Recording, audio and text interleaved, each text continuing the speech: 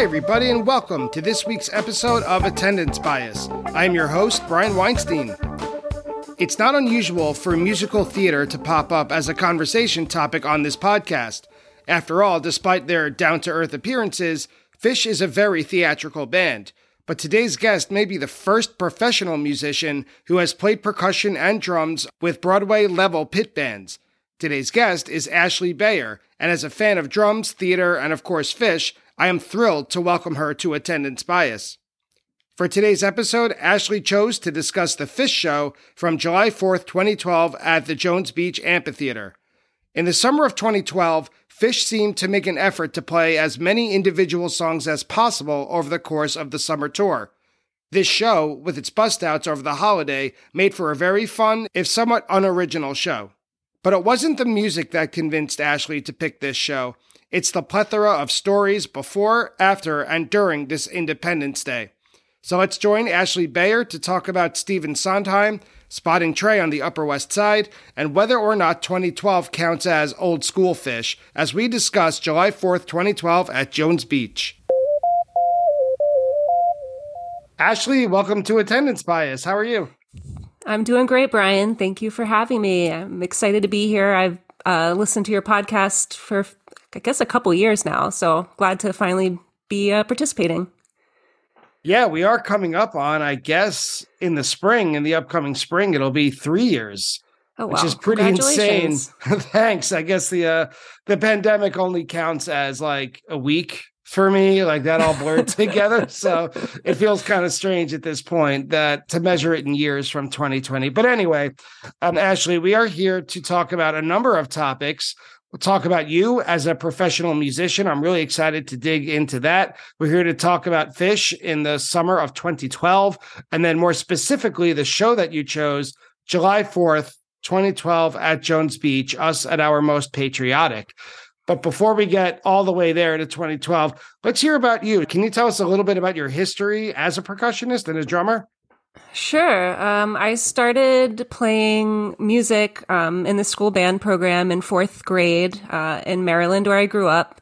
I quickly fell in love with drumming and playing with other people. And by the time I was in middle school, I had a few teachers kind of recommend that I start taking it a little more seriously and study with more prominent teachers, do some summer camps because they thought I had a lot of potential.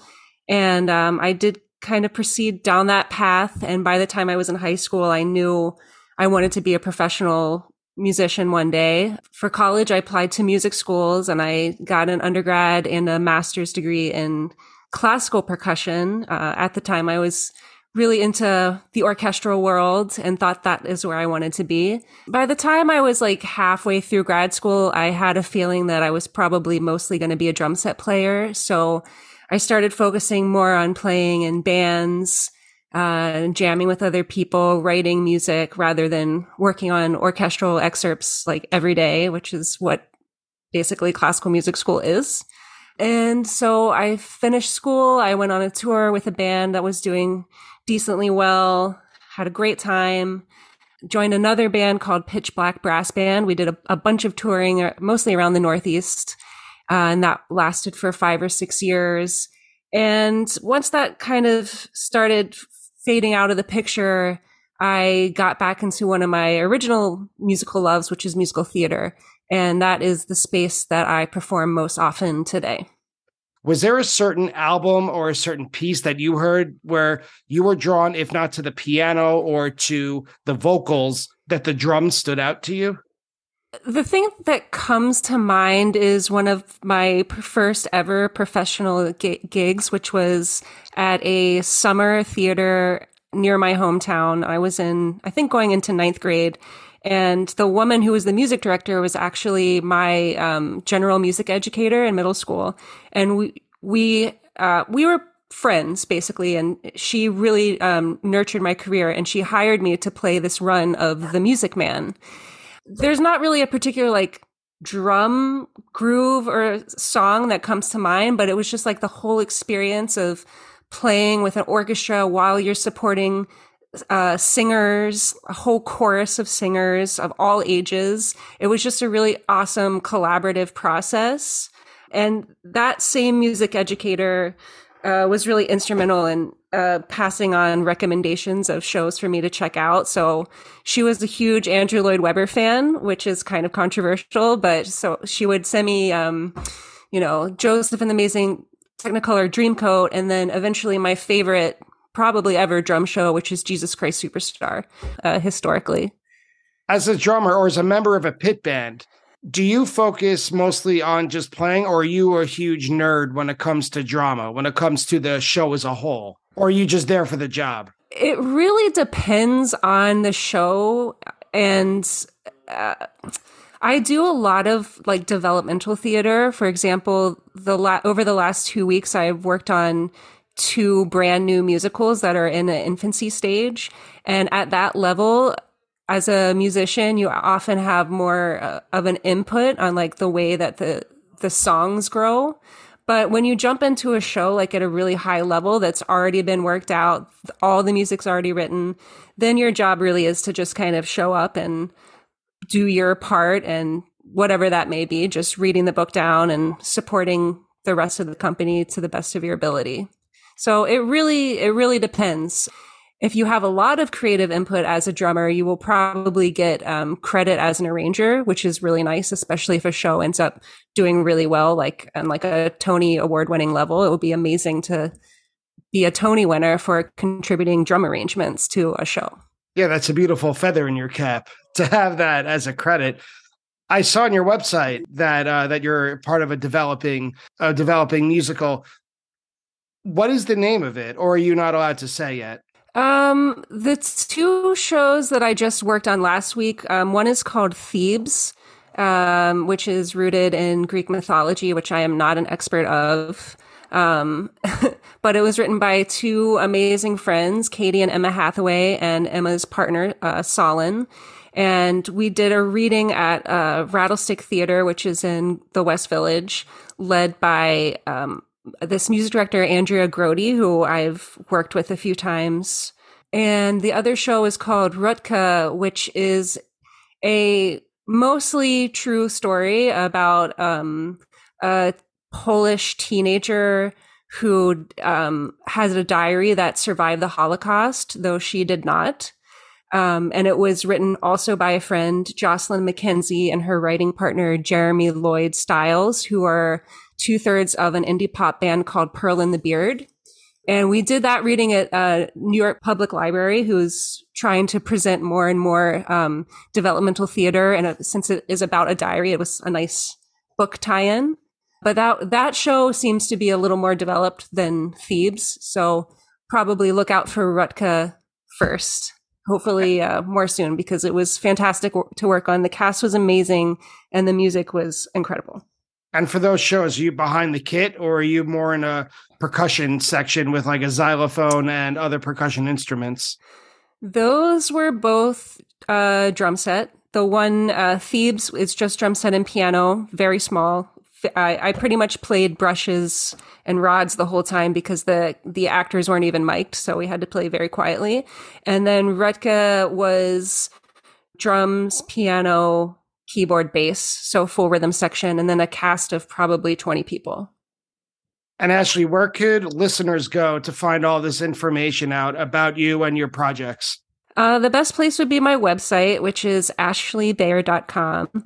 That is Ashley, Ashley, last name is BAIER.com. I have a blog that I try to update pretty regularly that people could subscribe to if they want to stay in the know. And I also have a list of all the shows that I have coming up.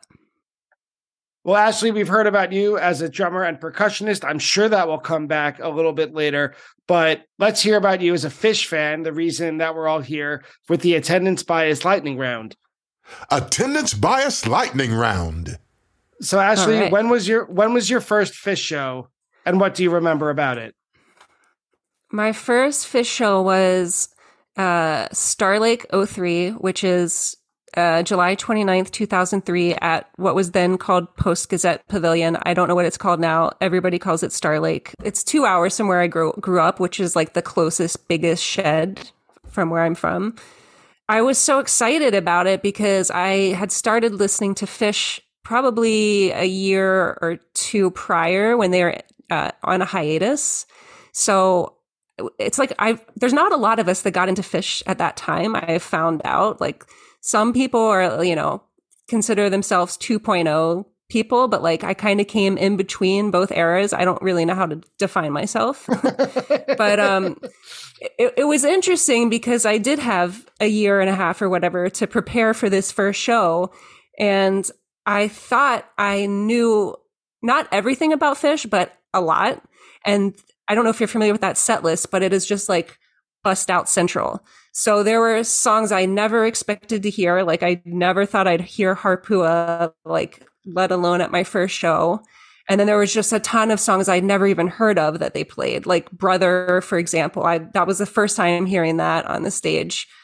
Great Cross-Eyed, Thunderhead, which is definitely a rarity.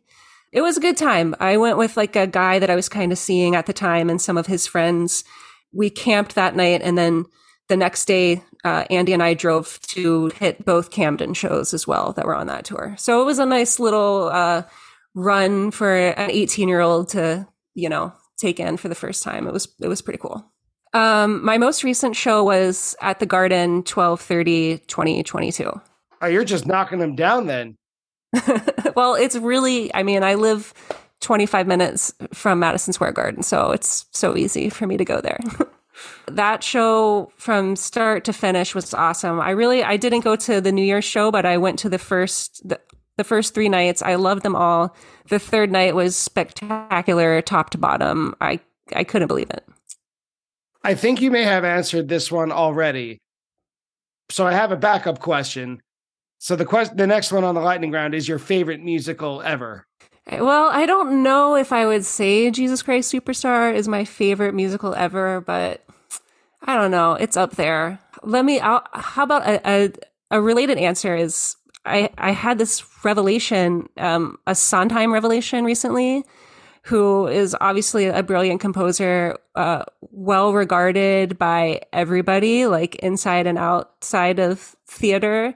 And he's never just been my cup of tea, but my wife and I were lucky enough to see Into the Woods on Broadway a few months ago, and it had an insanely stellar cast, including Philippa Soo and Sarah Bareilles. And I could not believe how amazing every vocal performance was in that show. And I don't know, it kind of opened my eyes to Sondheim in a way that I hadn't before. So I might Sondheim stan. I'm not sure yet. If you had all the money in the world, if you were a producer, if you had producer money and you could put together a musical and either revive it or you could just jump in and be the drummer for it, which one would it be? What would you revive or what would you put out there to tour with?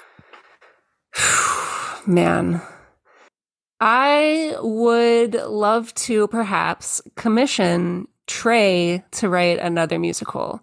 I really enjoyed his show, Hands on a Hard Body. I thought the music was excellent. It did not succeed on Broadway, but it's not exactly the kind of show that is meant to succeed on Broadway. What do you mean by that?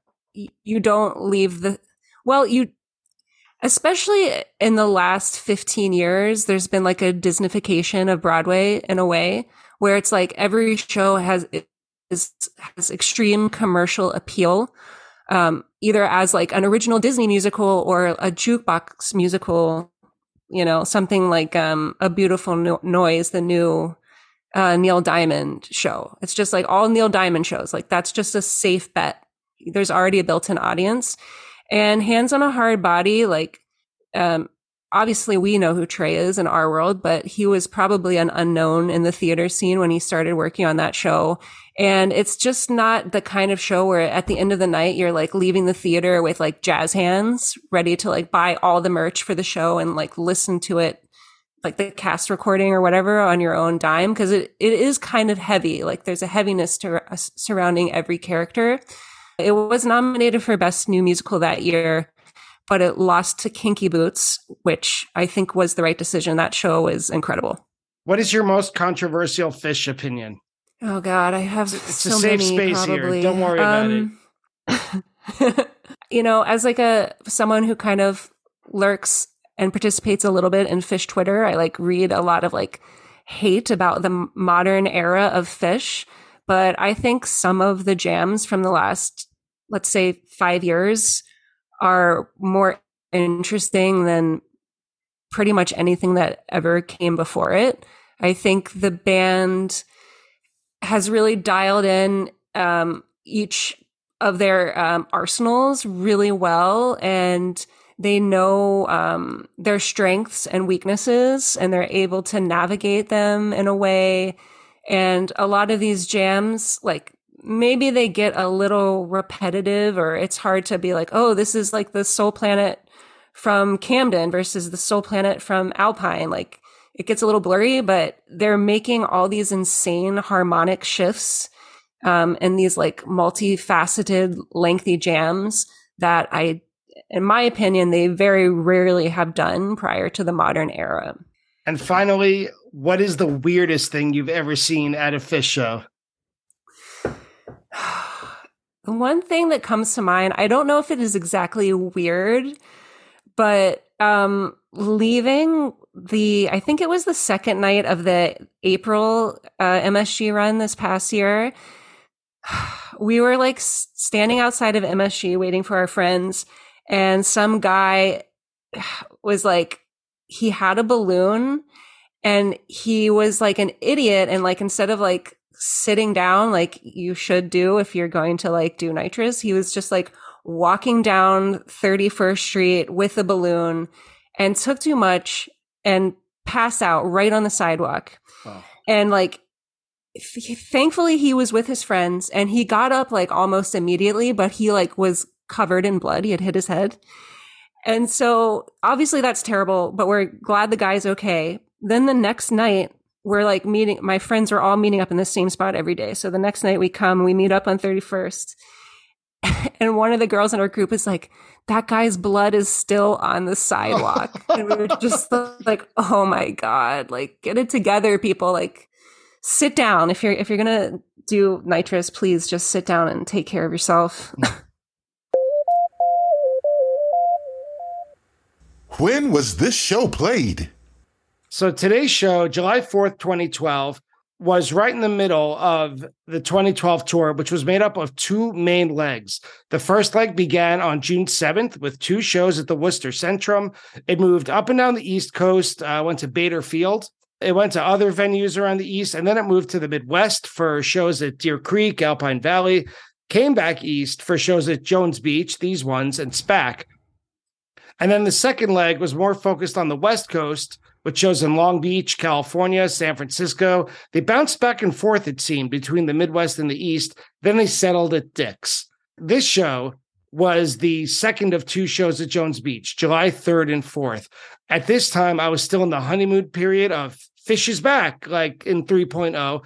And I was kind of in this super nerd checking off before I die Phish, quote unquote, accomplishments. Like New Year's Eve, my first one was 2010. I got to see them in Red Rocks in 2009. Saw them in California, Halloween. Like, the stuff that every fan wants to do. July 4th shows are not as high profile as those other like checkbox lists, but there have been some really historic moments on July 4th. Plus, this was Jones Beach, my hometown venue. I was living on Long Island at the time. And the weather was beautiful, by the way. The weather at Jones Beach usually is not always so good in these summer shows. It's always humid or rainy. It was perfect. I mostly remember from 2012 in the summer that there was this running song count as the band broke their record for the most distinct song played during a given tour. So even though I didn't see many shows this tour, I was loving it because I'm a big stat nerd. Who or where were you in the summer of 2012 that led you to this show? I was living in Brooklyn, and when Phish came back in 2009, I went to like one or two shows for the first 2 years, but I honestly felt a little underwhelmed at all those shows and was kind of questioning if this band was for me still, or maybe even ever. I was obviously pretty disappointed when they announced the breakup.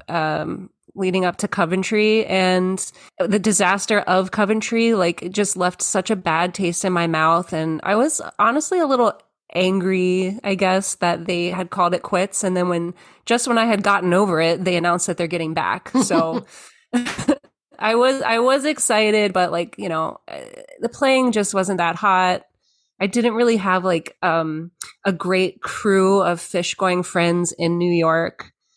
So if I wanted to go to a show, I was often going by myself. And this all changed in 2011. I saw the last night at Bethel that year, and I thought it was fantastic. And that just got me really excited about the band again in a way that I hadn't been in a long time. And I decided after that show, I was going to go to Superball, and that festival just blew me away once again. And from that point on, I was back on the train, like, for sure. When I saw that they had announced these tour dates in 2012, I noticed how convenient it would be to do 5 consecutive shows, which would be these 2 Jones Beach shows and then the 3 SPAC shows that followed. And that was and still is the most consecutive shows I've ever seen. I did them with a friend also named Brian, who's a fantastic trumpet player and bass player who was in my old band Pitch Black.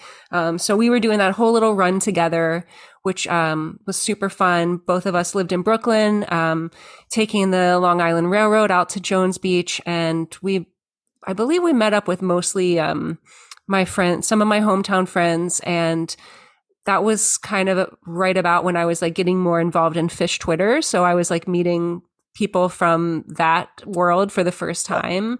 And it just felt like I could feel the community vibe in a way that I hadn't ever really felt before. I thought the first night at Jones Beach was great. There's an amazing Sand into Golden Age from that show. If anybody is curious, I'd highly recommend checking that out. Throughout that jam, they kind of get into this sort of psychedelic space that I think also comes through in this show on July 4th. You know, I have, well, you'll see why I have attendance bias to this show, but I just do want to say, people like really like bitch about Jones Beach, and I get why. Like, as you said, the weather can really be hit or miss. It's like a bit of a schlep to get to, even though it's really geographically not very far, you know, if there's traffic or whatever. At the time, there was no alcohol sales. So, you know, that's what some people want, I guess. But this particular run, it was perfect weather. We arrived to a lot really early on the 4th so we could take advantage of a beach day.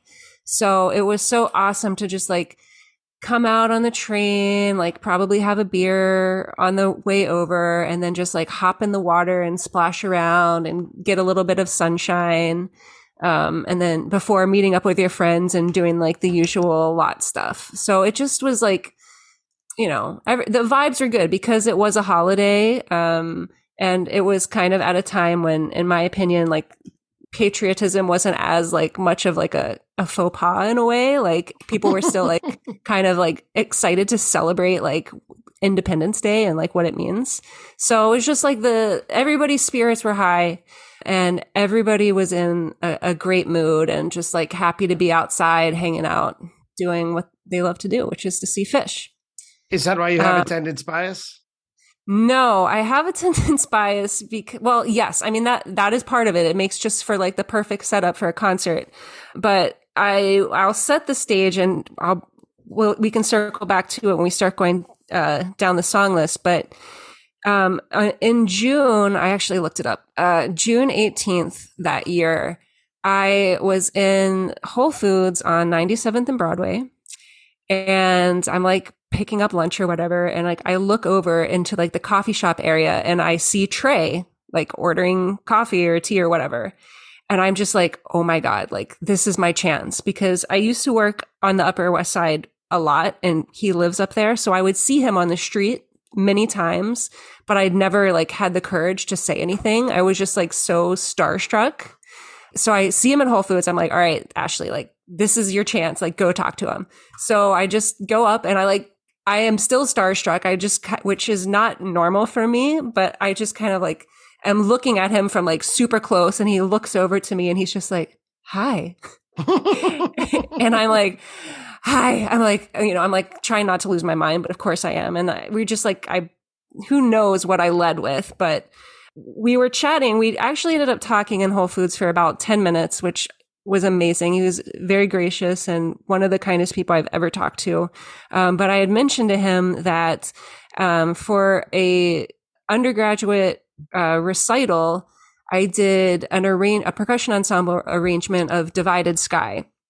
He was so curious to hear about the arrangement and the instrumentation.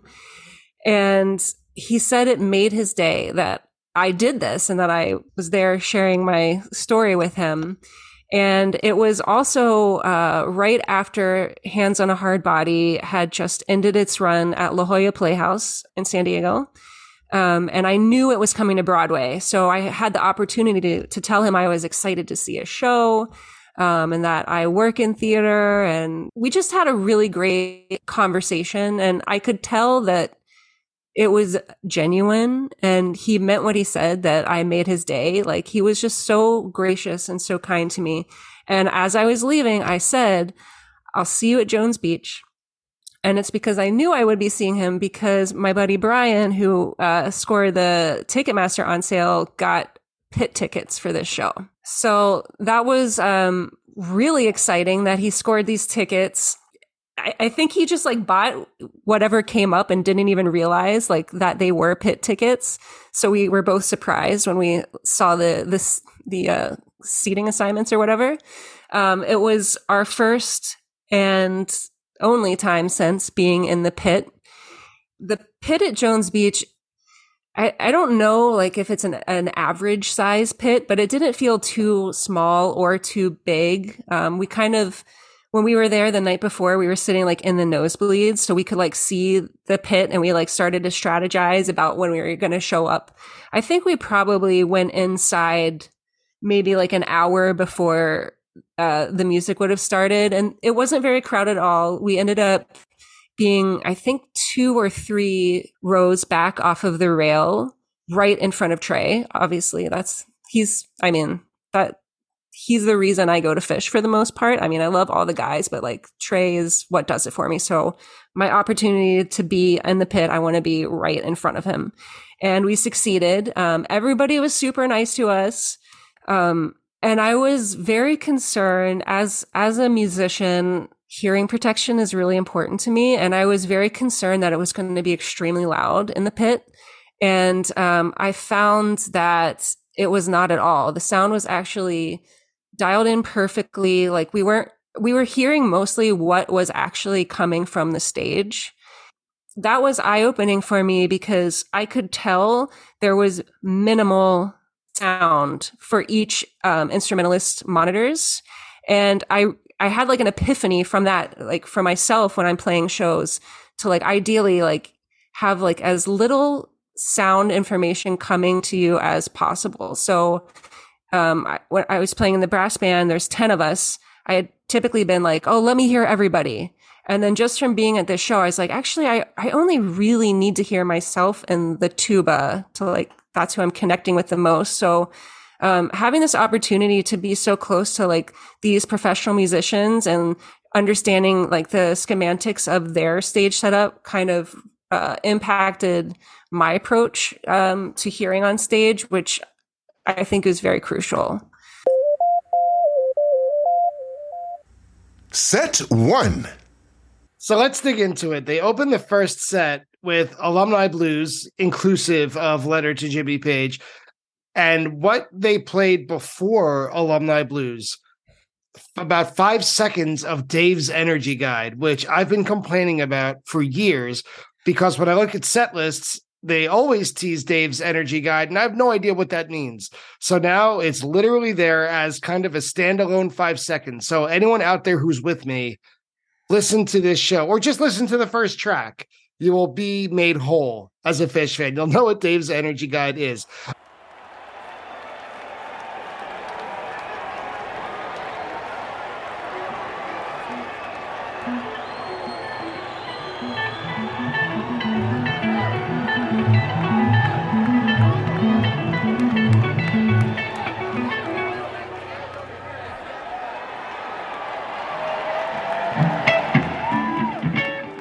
I thought that was a really fun choice. It's a good sign when they open with this tune. Like, it's a very old school song. It's a bit funky. It's a bit of a rarity, and it gets everyone into it. It's a very easy to kind of, if people are talking, you're still finding their space. It's a good one to be like, all right, everyone quiet down. The show is on. And Paige has an amazing organ solo at about 1.5 minutes too. 'Cause I got a degree.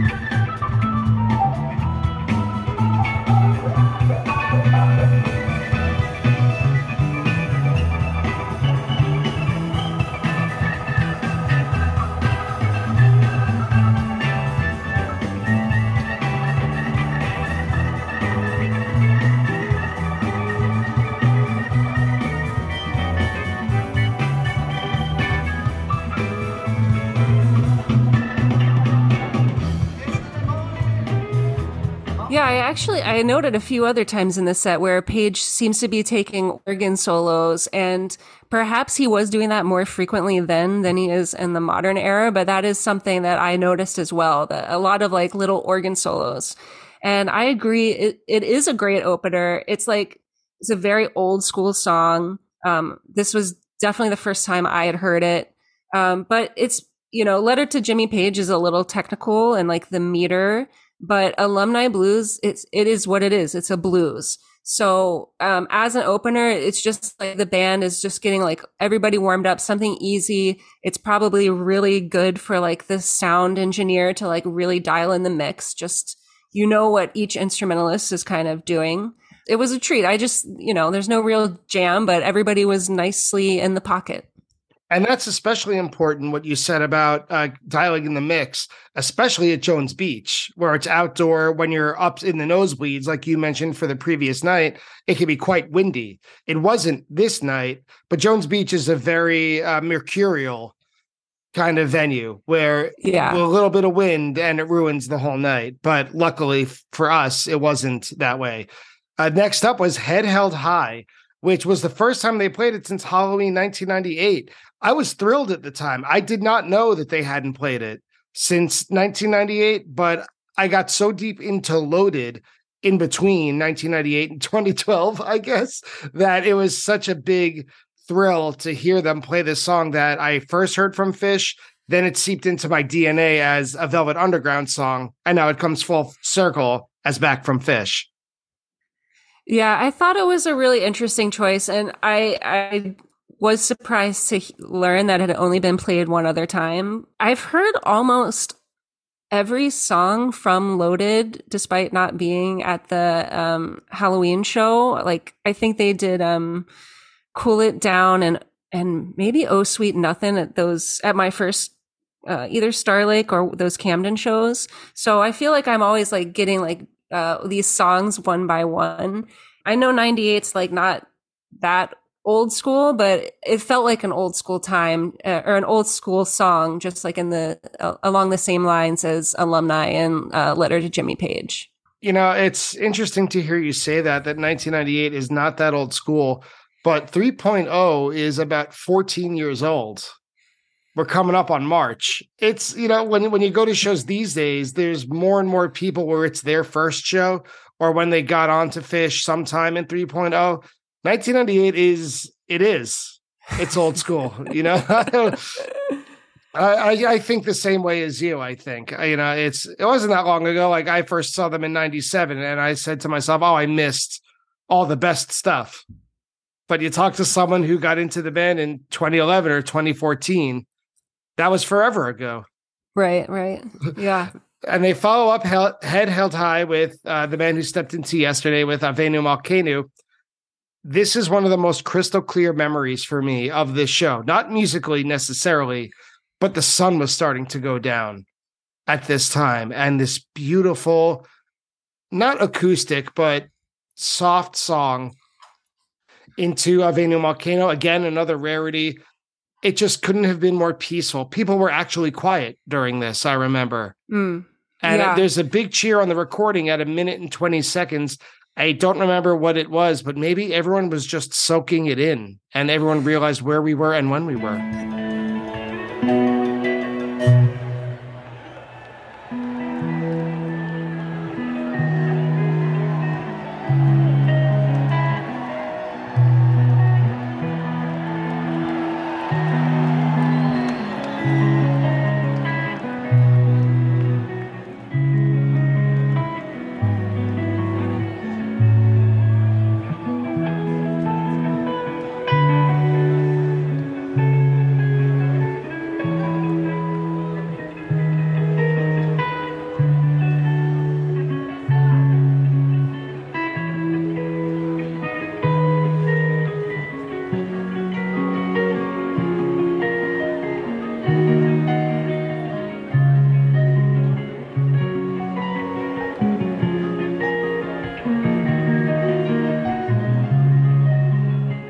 Yeah, it's possible. I mean, I know a lot of people, perhaps myself included, prefer seeing Phish indoors because, you know, it's like really captures the energy in a way. The weather's fine inside and it's obviously a Kuroda for both sets.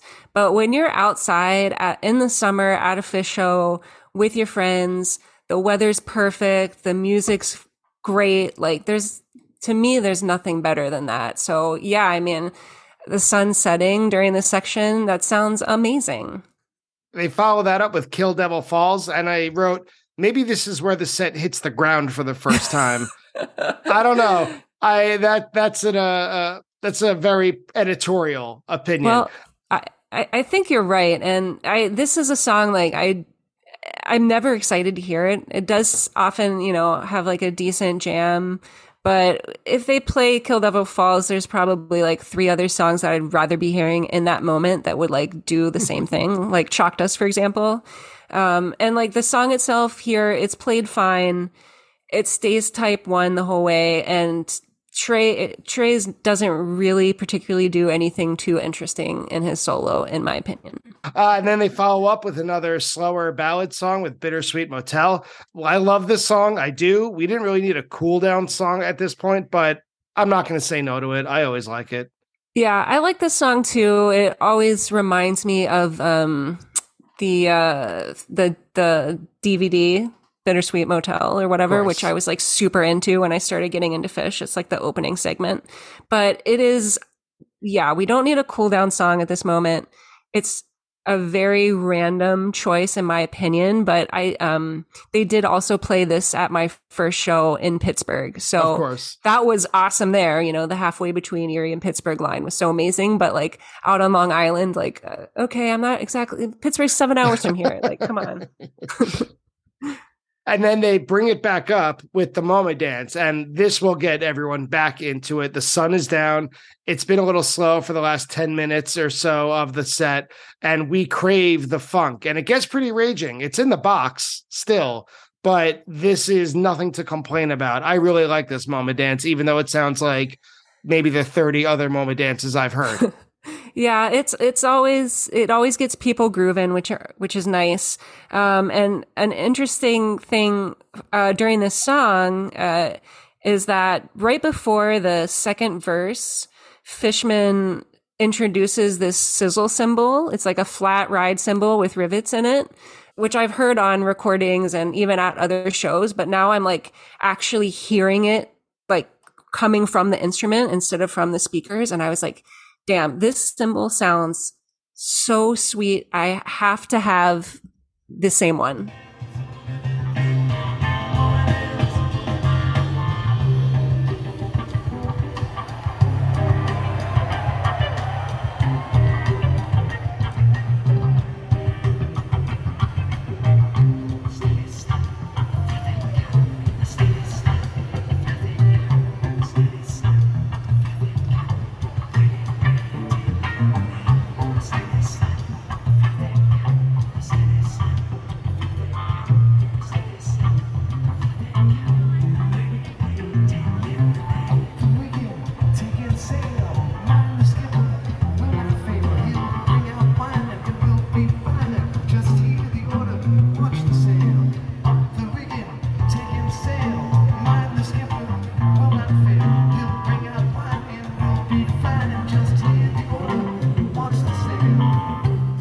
So I think like a week after the show, I found somebody in Brooklyn selling the same model of that cymbal, and I picked it up after hearing it at this MoMA dance. Just perfect. It's like perfect. You can perfectly hear the stick articulation, which is what you're looking for, and a flat ride cymbal. And then the wash of the rivets is also just perfect. It's just a really great cymbal. And especially it's like a mass produced Zildjian cymbal. It's not like hand hammered. And the one that Fishman has particularly sounds fantastic. And he's very selective about when he uses it. Yeah, exactly. Yeah, you have to be, or otherwise that will be like your defining sound. It's very specific. But yeah, he always puts it in just the perfect place. Next, they play Gumbo, and it's a perfect segue. It's a good call. MoMA dance into Gumbo. Great combo. Doesn't break our brains or anything, but it's two really good, funky, and straightforward songs. I don't know. Maybe it's just as simple as I like these two songs together. Yeah, it's a nice song selection. I like both tunes, and it gives Paige another nice moment here with the Gumbo ending. But overall, another pretty standardly played song. And then there's a mid-first set David Bowie. I don't know if that still happens. I feel like we've gotten into a point where it's always the closing of the set when you hear them play David Bowie. But this is like right in the meat of the first set. And Mike is sort of, what I wrote down is he's echoing Trey, but maintaining his kind of own melodic independence. And this David Bowie doesn't go anywhere too special, but I like there's a pocket that develops at 5 minutes. It sounds like it could go anywhere, but it's a short one. It's like 7 minutes, and then it falls back into the usual Bowie jam. Yeah, I had in my notes that at about the 5.5 minute mark, there's a nice harmonic shift that they kind of tonicize this new tonal center for not very long, but it's very effective.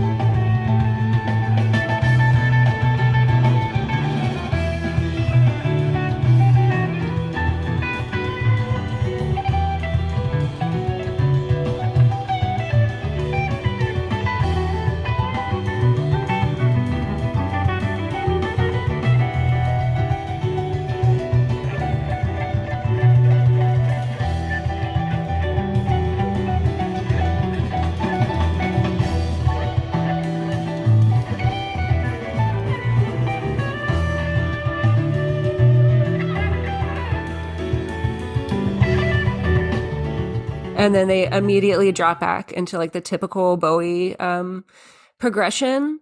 But the great overall, Mike sounds amazing throughout this entire show. And I think part of it is having experienced how terrible in the room the bass sounded at the past MSG run and continues to sound on some of the live Phish recordings. Like, I just thought Mike sounded incredible in the mix. Actually, everybody sounded incredible in the mix. You can really hear like the spaciousness of the sound. I prefer it to what is being put out these days, to be quite honest with you. It makes it really easy to hear the way that Mike and Trey interact with each other and come up with like different counterpoints toward the buildup at the end. Trey and Fishman have some like amazing interplay together. It's just like so solid.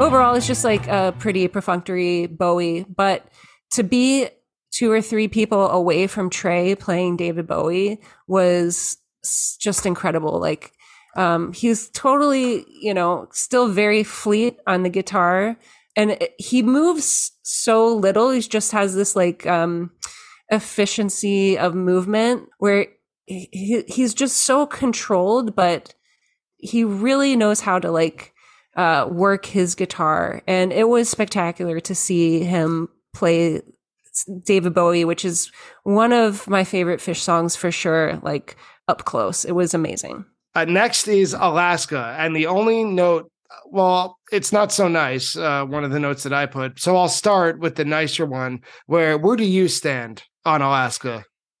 I don't dislike the song, but I probably never need to hear Phish play it. I think it is a well-written song, but it does kind of like suck the wind out a little bit of everybody. And I feel like they were also probably playing Alaska way more frequently in 2012 than they are now. Then after that, though, is a big, I mean, you brought up Super Bowl earlier, a big surprise. They played Susskind Hotel. And my first note was, am I alone in wanting them to bring this one back? It's only been played 3 times to date. It was played at this show, July 4th, 2012, at Super Bowl and at the Dick's S show, which makes perfect sense. There are amazing drum fills. Oh my God. In this track specifically, I rewound it a few times just to hear Fishman.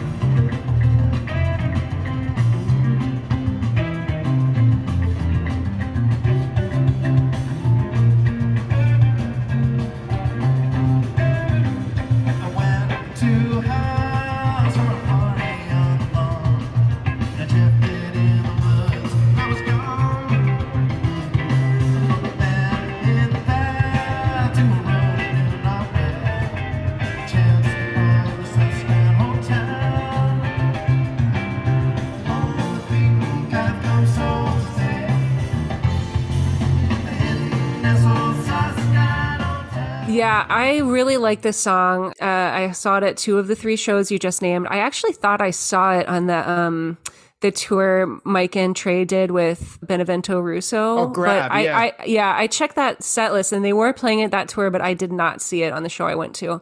But I like this song a lot. I wish they would play this more as like the Mike song of the set. Like, I don't want to hear Yarmouth Road ever again. So like, please play Susskind Hotel in lieu of that. Thank you. And there's like it's like an unexpected jam in this version, and everybody's really listening to each other and reacting and playing off of each other.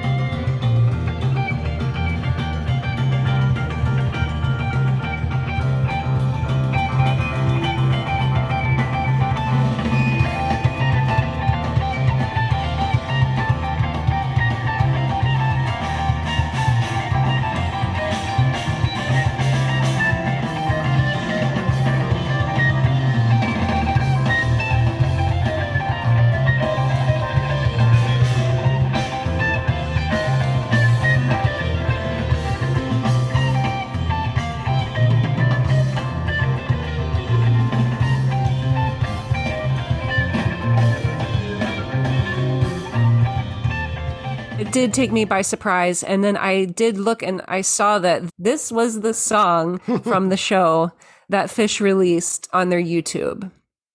Oh, that's fun. That's interesting.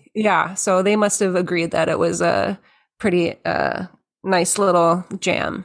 But to almost wrap up the set, I thought, and laugh at me if you want, I thought this was the highlight of the whole set. The Hold Your Head Up into Purple Rain, because at this point, I'd seen a lot of Fishman songs, that is, mostly Terrapin. I've seen him sing the Neil Diamond songs to go back there. But I had given up at this point in 2012 that I would ever see them play Purple Rain. To me, Purple Rain is from 1994. When it comes to Phish, Purple Rain is when I get a tape. That's what Fishman sings. But wow, they played it. I remember the tucking, right? This was the summer of tucking, where they played the stage was bathed in purple lights. I had listened to so many 93 and 94 tapes. It hadn't been played in so long. And I just thought, well, this isn't my time. And then they bring it out. Fishman says he's going to forget half the words, but to his credit, he doesn't. He nails it. And then I remember him lifting up his dress and stuffing or tucking the whole thing into his underwear. Pleasant memories. Yeah, imagine that from the pit. Oh, yeah. Fishman antics are fun in the moment. That was another thing that happened in my first show. He did Fooled Around and Fell in Love. And I definitely I'd rather them not do it while I'm at the show. But if they do, like, it's fine. It just has zero replay value to me. But Purple Rain was awesome. I mean, if he's going to like do one of these songs, it might as well be one of the like most epic songs of all time. So it was really funny. He could permanently get rid of the vacuum cleaner, but that's, that's neither here nor there.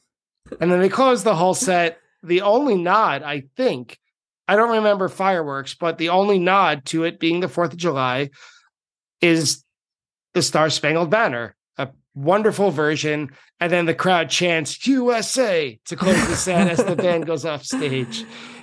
Yeah, I remember them bringing out the mics for the guys to stand around, and I assuming Page probably had his pitch pipe, so we knew something was coming a cappella, but I didn't expect it to be Star Spangled Banner, even though that does seem like an obvious choice, being 4th of July.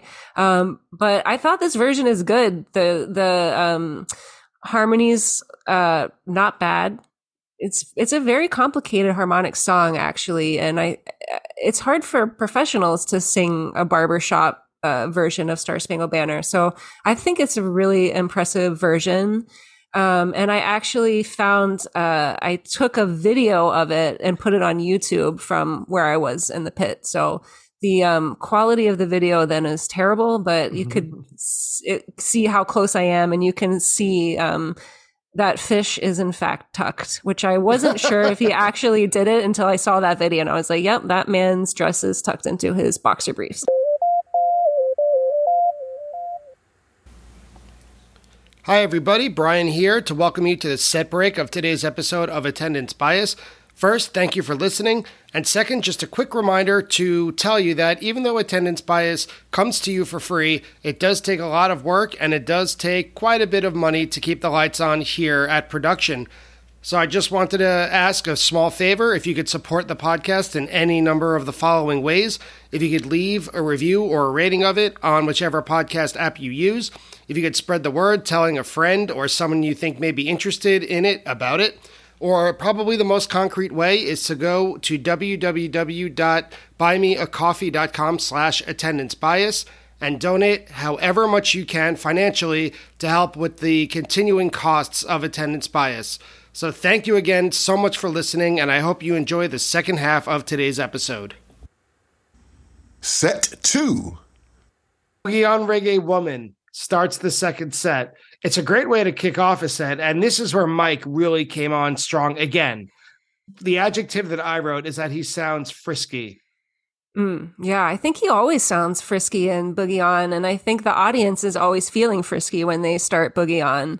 Like, it's a song you can't really go wrong with. It's like Momo Dance, everybody just starts grooving. There's like some really nice staccato jamming with Trey staccato on the guitar, Fishman, some nice like syncopation on the ride cymbal, and Page on the clavinet. Like, it's just a nice groove, but it's short, just pretty standard Boogie On overall. Yep, I agree. And then you could hear it next with Tweezer that we're all ready to blast off. We're ready to go. It starts with kind of an off rhythm to start the jam. Trey's noodling to get it going, and it works. About 6.5 minutes just after the Uncle Ebenezer crashing around section, there's a guitar-led melody that leads to a very short peak. It's nothing transcendent, but a good 3 minutes of high-level jamming before dropping out at around 8 minutes. I thought it was going to be over. I thought we were done with Tweezer, but then about a minute later, it goes into my favorite, what I call planetarium fish, that you could just kind of close your eyes and move your head. I'm not much of a dancer, but I am a thinker. I'm a cerebral Fish fan in the moment. And I wish the whole jam went for another 10 minutes, but it doesn't.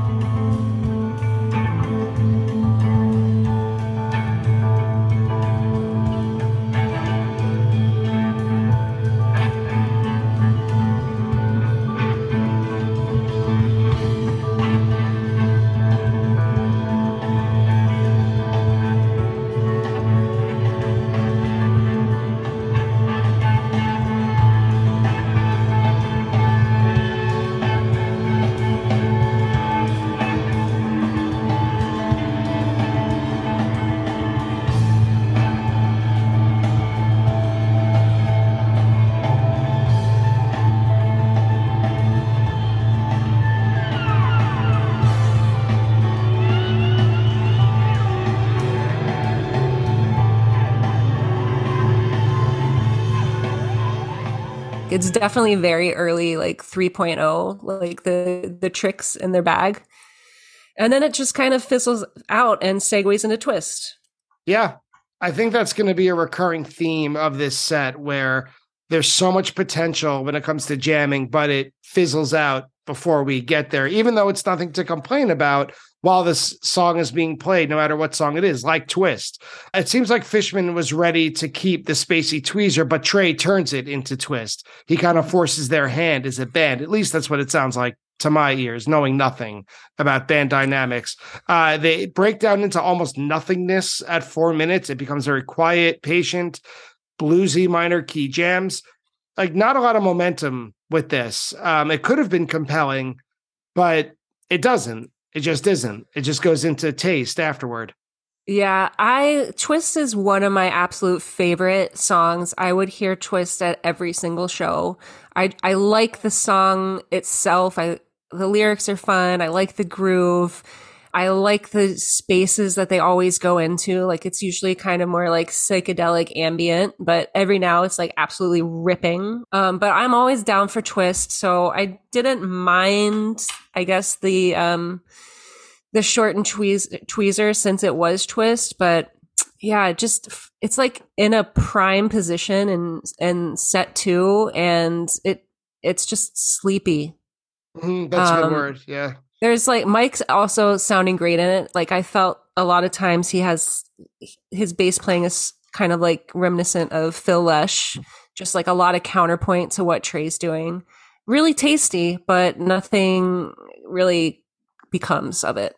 Which is kind of the story of this show, which is not necessarily bad, just a good time, which after Taste, which is a usual great solo on piano from Page, nothing more. At least that's how I heard it.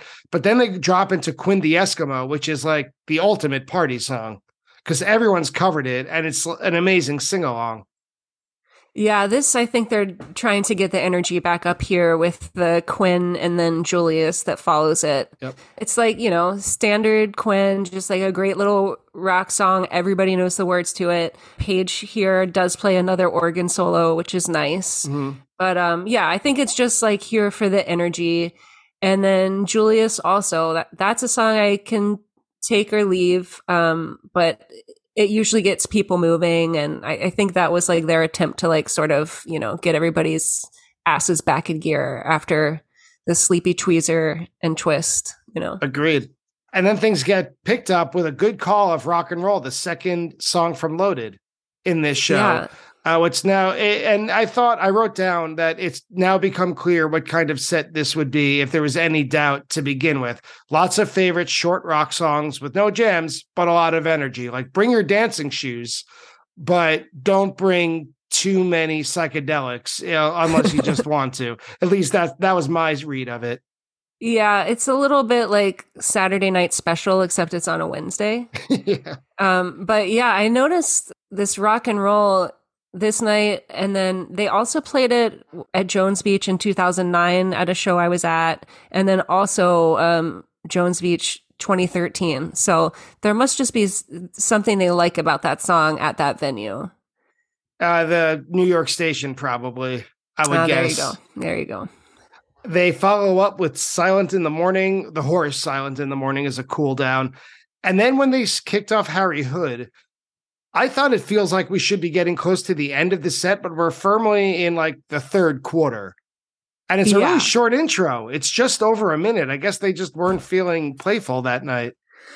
Well, okay. One thing I noticed, this second set is entirely listed as segues on Phish.net, which I don't think I realized at the time. But this Harry Hood is where things for me start to go a little downhill. Oh. And this is like a bummer, but also like part of the reason I'm talking about this show. Since I had met Trey, as we discussed previously, and we had like this memorable conversation, and I at some point during the show, I know everybody is like, he's looking at me and playing the guitar, but like that is what was happening. I think it might have been during Twist. Like I'm pretty confident that he saw me in the pit and was like looking at me playing the guitar. And Hood starts and like the same thing is happening, except I have this condition called vasovagal syncope, which is basically like occasionally due to like many different factors. It could either be stress or anxiety induced. My heart rate and blood pressure both drop, and it leads to like fainting.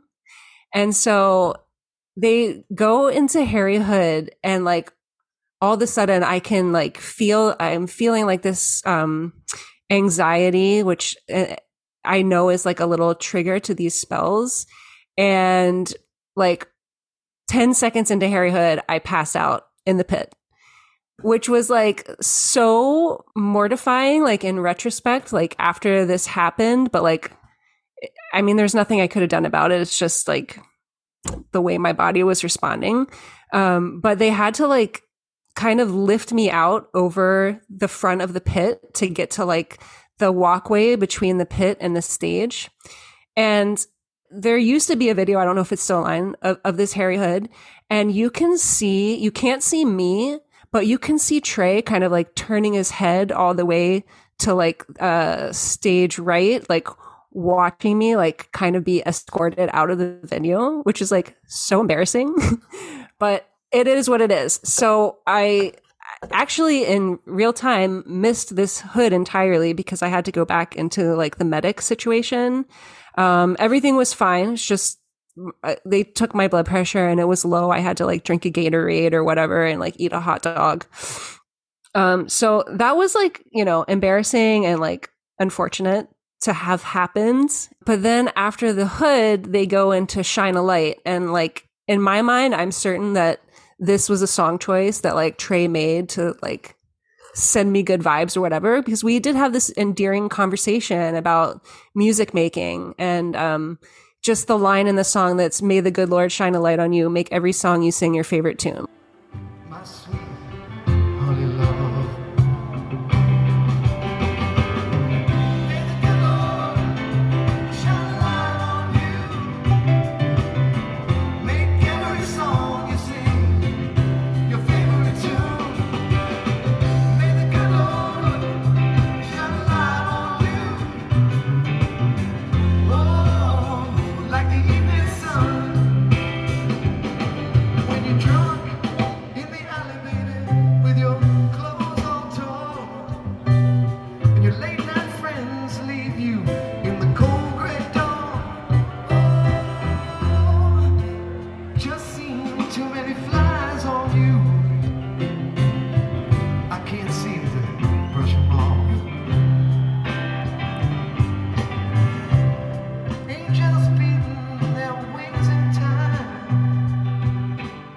Most people are probably like kind of bummed that this song is happening at the end of a set too, but like for me it was like extremely touching. And that may or may not be true. Like maybe he actually had no idea what was going on. But in my mind, like that song was for me. And that's really like what truly makes me have attendance bias for this show.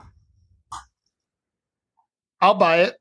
I think that could be a reason to choose it. I like Shine a Light. I'm happy that they play it, although they don't play it as frequently now, speaking in 2023, as they did back, almost 10 or more than 10 years ago. Now, I think it's kind of supplanted Loving Cup for a little bit as like the big soulful Rolling Stones rock song that they play, but they've kind of gravitated back toward Loving Cup. But beside that point, this show has a very soulful ending between Harry Hood, Shine a Light, Show of Life, and Slave to the Traffic Light. A lot of S songs, actually, now that I look at them all in a row. But I could see your point where it's something, whether it's true or not, it's something you want to believe.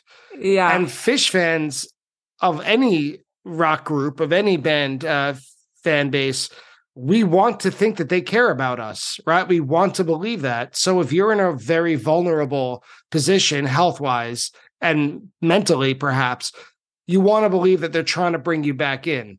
And Shine a Light is as good a song as any to do it. And Show of Life is, maybe the band was feeling reflective. And I wrote also slow. Like this song hadn't hit me yet. I wasn't a big fan of it. It took me until 2013, a year later in New Year's, to really connect with it. But it does kind of sound limp and slow at this show. This performance does. But as a follow-up to Shine a Light, which is such a beautiful, invigorating song, I don't know, maybe it's just at the end we want to keep playing closers. Yeah, I remember closer to the time when the show happened, I was like reading reviews, people's like personal reviews on like Phish.net. Like everybody was saying like how the show really fizzled out at the end. And, I'm thinking, well, yeah, it did fizzle out, but it's like my fault. So like, but like, yeah, Show of Life, like it is slow here. And I think it's kind of like maybe like a character zero where people like, when people start it, they like kind of complain and like, we're getting character zero again. We're getting Show of Life. Come on. But then like by the end, everybody is just like hands up in the air, just like worshiping at the altar of Phish or whatever. Like it's just one of those songs. Like it's meaningful to them. If they want to play it, let them play it. And it's been around long enough, right? That people who, when they first got into Phish, it was already there. And now it's been, 10 years or so since it's been a regular in the Phish catalog. So that now it's the new song for people who got into Phish 10 years ago. To our point about 1998 earlier, right? It's still new to us, but it's, but it's not new. It's old school to people who are newer-ish to Phish. But the whole set closes with Slave. And now we're at the end of the set, or I thought Harry Hood would really be the end of it. It's been a long fourth quarter, is what I wrote down there. It's always interesting to me when Hood and Slave are in the same set, because I feel like they kind of have like the same purpose. Yeah, but I love Slave. I mean, it's just a nice classic Phish tune. But you would hope that if they're closing the set with that, they would come back with like a pretty big encore. But it was pretty standard classic Sleeping Monkey, which I remember listening to from like out. I don't know if I was like outside completely of the venue, but like I wasn't in like the seating area. I was like watching, listening like through a gate or something with my friend. And it was ironic because I was supposed to go home on the train that night, but I ended up staying with a friend who had a hotel nearby because I was just like not feeling comfortable about getting back to Penn Station and then still having to get back to Brooklyn by myself and stuff. And, that's scary. With the health stuff. It was just in my best interest to not take the train home. Yeah. And then Tweezer Reprise, like, hell yeah, just rock it out, but like you're not going to get a jam out of it. They're not going to add the missing Tweezer jam here instead of in proper Tweezer. We were like, since we were like practically outside, we were like some of the first in the park after the show, and there were an insane amount of fireworks happening. Like not like New York State sanctioned fireworks, just like people on lot, like blasting fireworks. And I'm still like kind of like shaken up from my whole experience. So I was just like ducking like behind cars and stuff while like all these fireworks are going off. And that actually continued for the rest of the weekend when we went up to SPAC. We camped at Lee's, which I cannot recommend to any sane person over the age of 30. But like there was just like so many rogue fireworks. It's just like really uncomfortable. This show, like not the best, but you know, you can see why I picked it. But there are 33 songs played in this set, which is just insane. Like I know very often, like the beginning of 3.0 has a lot of long first sets or mini songs in the first set. This one is 18, which that sounds insane. And then the second set is also 13 songs, which you consider that 12:30, 2022 show, which I think was like a 5-song second set, which is like, you know, kind of rare and awesome, but it's typically probably like 7 or 8 songs, not 13. If you're there for the songs, it's great. If you're there for the jams, yeah. I was then and am now there mostly for the jams, but like going into my first show, I wanted to hear as many songs as possible. So if this was my first show, I probably would have been pretty happy to like get to hear so much of their repertoire in one setting. Well, Ashley Bayer, thank you so much for coming on to Attendance Bias to give us a hell of a lot of good stories. Got to be honest with you, it was a real treat to hear not just our breakdown of the music, but everything surrounding it. So before we get out of here, can you please tell us one more time where any listeners could find information about you as a percussionist, any upcoming gigs, projects, and just overall where we could find about Ashley Bayer, the drummer? Yeah, you can just hit my website at ashleybayer.com for concert dates, media clips, etc. Or hit me up on Twitter. I'm still on Twitter for better or worse, despite the current climate. But my name there is abear, which is a play on my name, but spelled differently, AY_BEAR. Happy to talk fish and drums with anybody. And that's it for today's conversation with Ashley Bayer. Not a very big fact check today, but just the same, let's make sure we got it all in. Attendance Bias Fact Check. Ashley's first show on July 29th, 2003 at the Starlake Amphitheater outside of Pittsburgh was covered on this podcast with Pete Mason, aka Fan Art Pete. It's available if you scroll down to the early episodes of this podcast. It is widely considered one of the best shows of the 2.0 era, both for the playing and the set list, which, as Ashley mentioned, is littered with rarities and bust-outs. For the record, the venue is currently called the Pavilion at Star Lake. If you go to a Phish show these days hoping to hear Head Held High, don't get your hopes up. I'm not saying it's impossible, but it has not been played since this show on July 4th, 2012. And as far as the Velvet Underground goes, Ashley was correct that the band played Cool It Down at her first show at Star Lake in 2003. A quick fact check on the song Alaska. Ashley suggested that Phish played Alaska much more frequently than they do these days. She is 100% correct. The song was played 6 times in 2012, and it became a once or twice per year treat starting in 2013. The bust out of Purple Rain was the first time the legendary Prince song was played live since July 25th, 1999 at Deer Creek. That show is also known for the band's rendition of Whipping Post. The gap between that show and this one at Jones Beach for Purple Rain was 314 shows. Is Show of Life an old school song? Well, it debuted with Phish on June 11th, 2010 at Toyota Park in Chicago. So as of this recording, it's a 12-year-old song coming up on 13 years. My gut tells me it's still a new song, but the math says otherwise. And that's it for today's episode. I'd like to thank Ashley Bayer for joining me today, Phish.net for their help with the fact check, and Phish.in for the recording used in today's episode.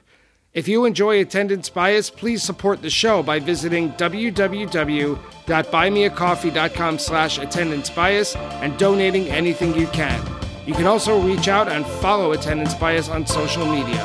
Thank you again for listening, and I'll see you next week on Attendance Bias.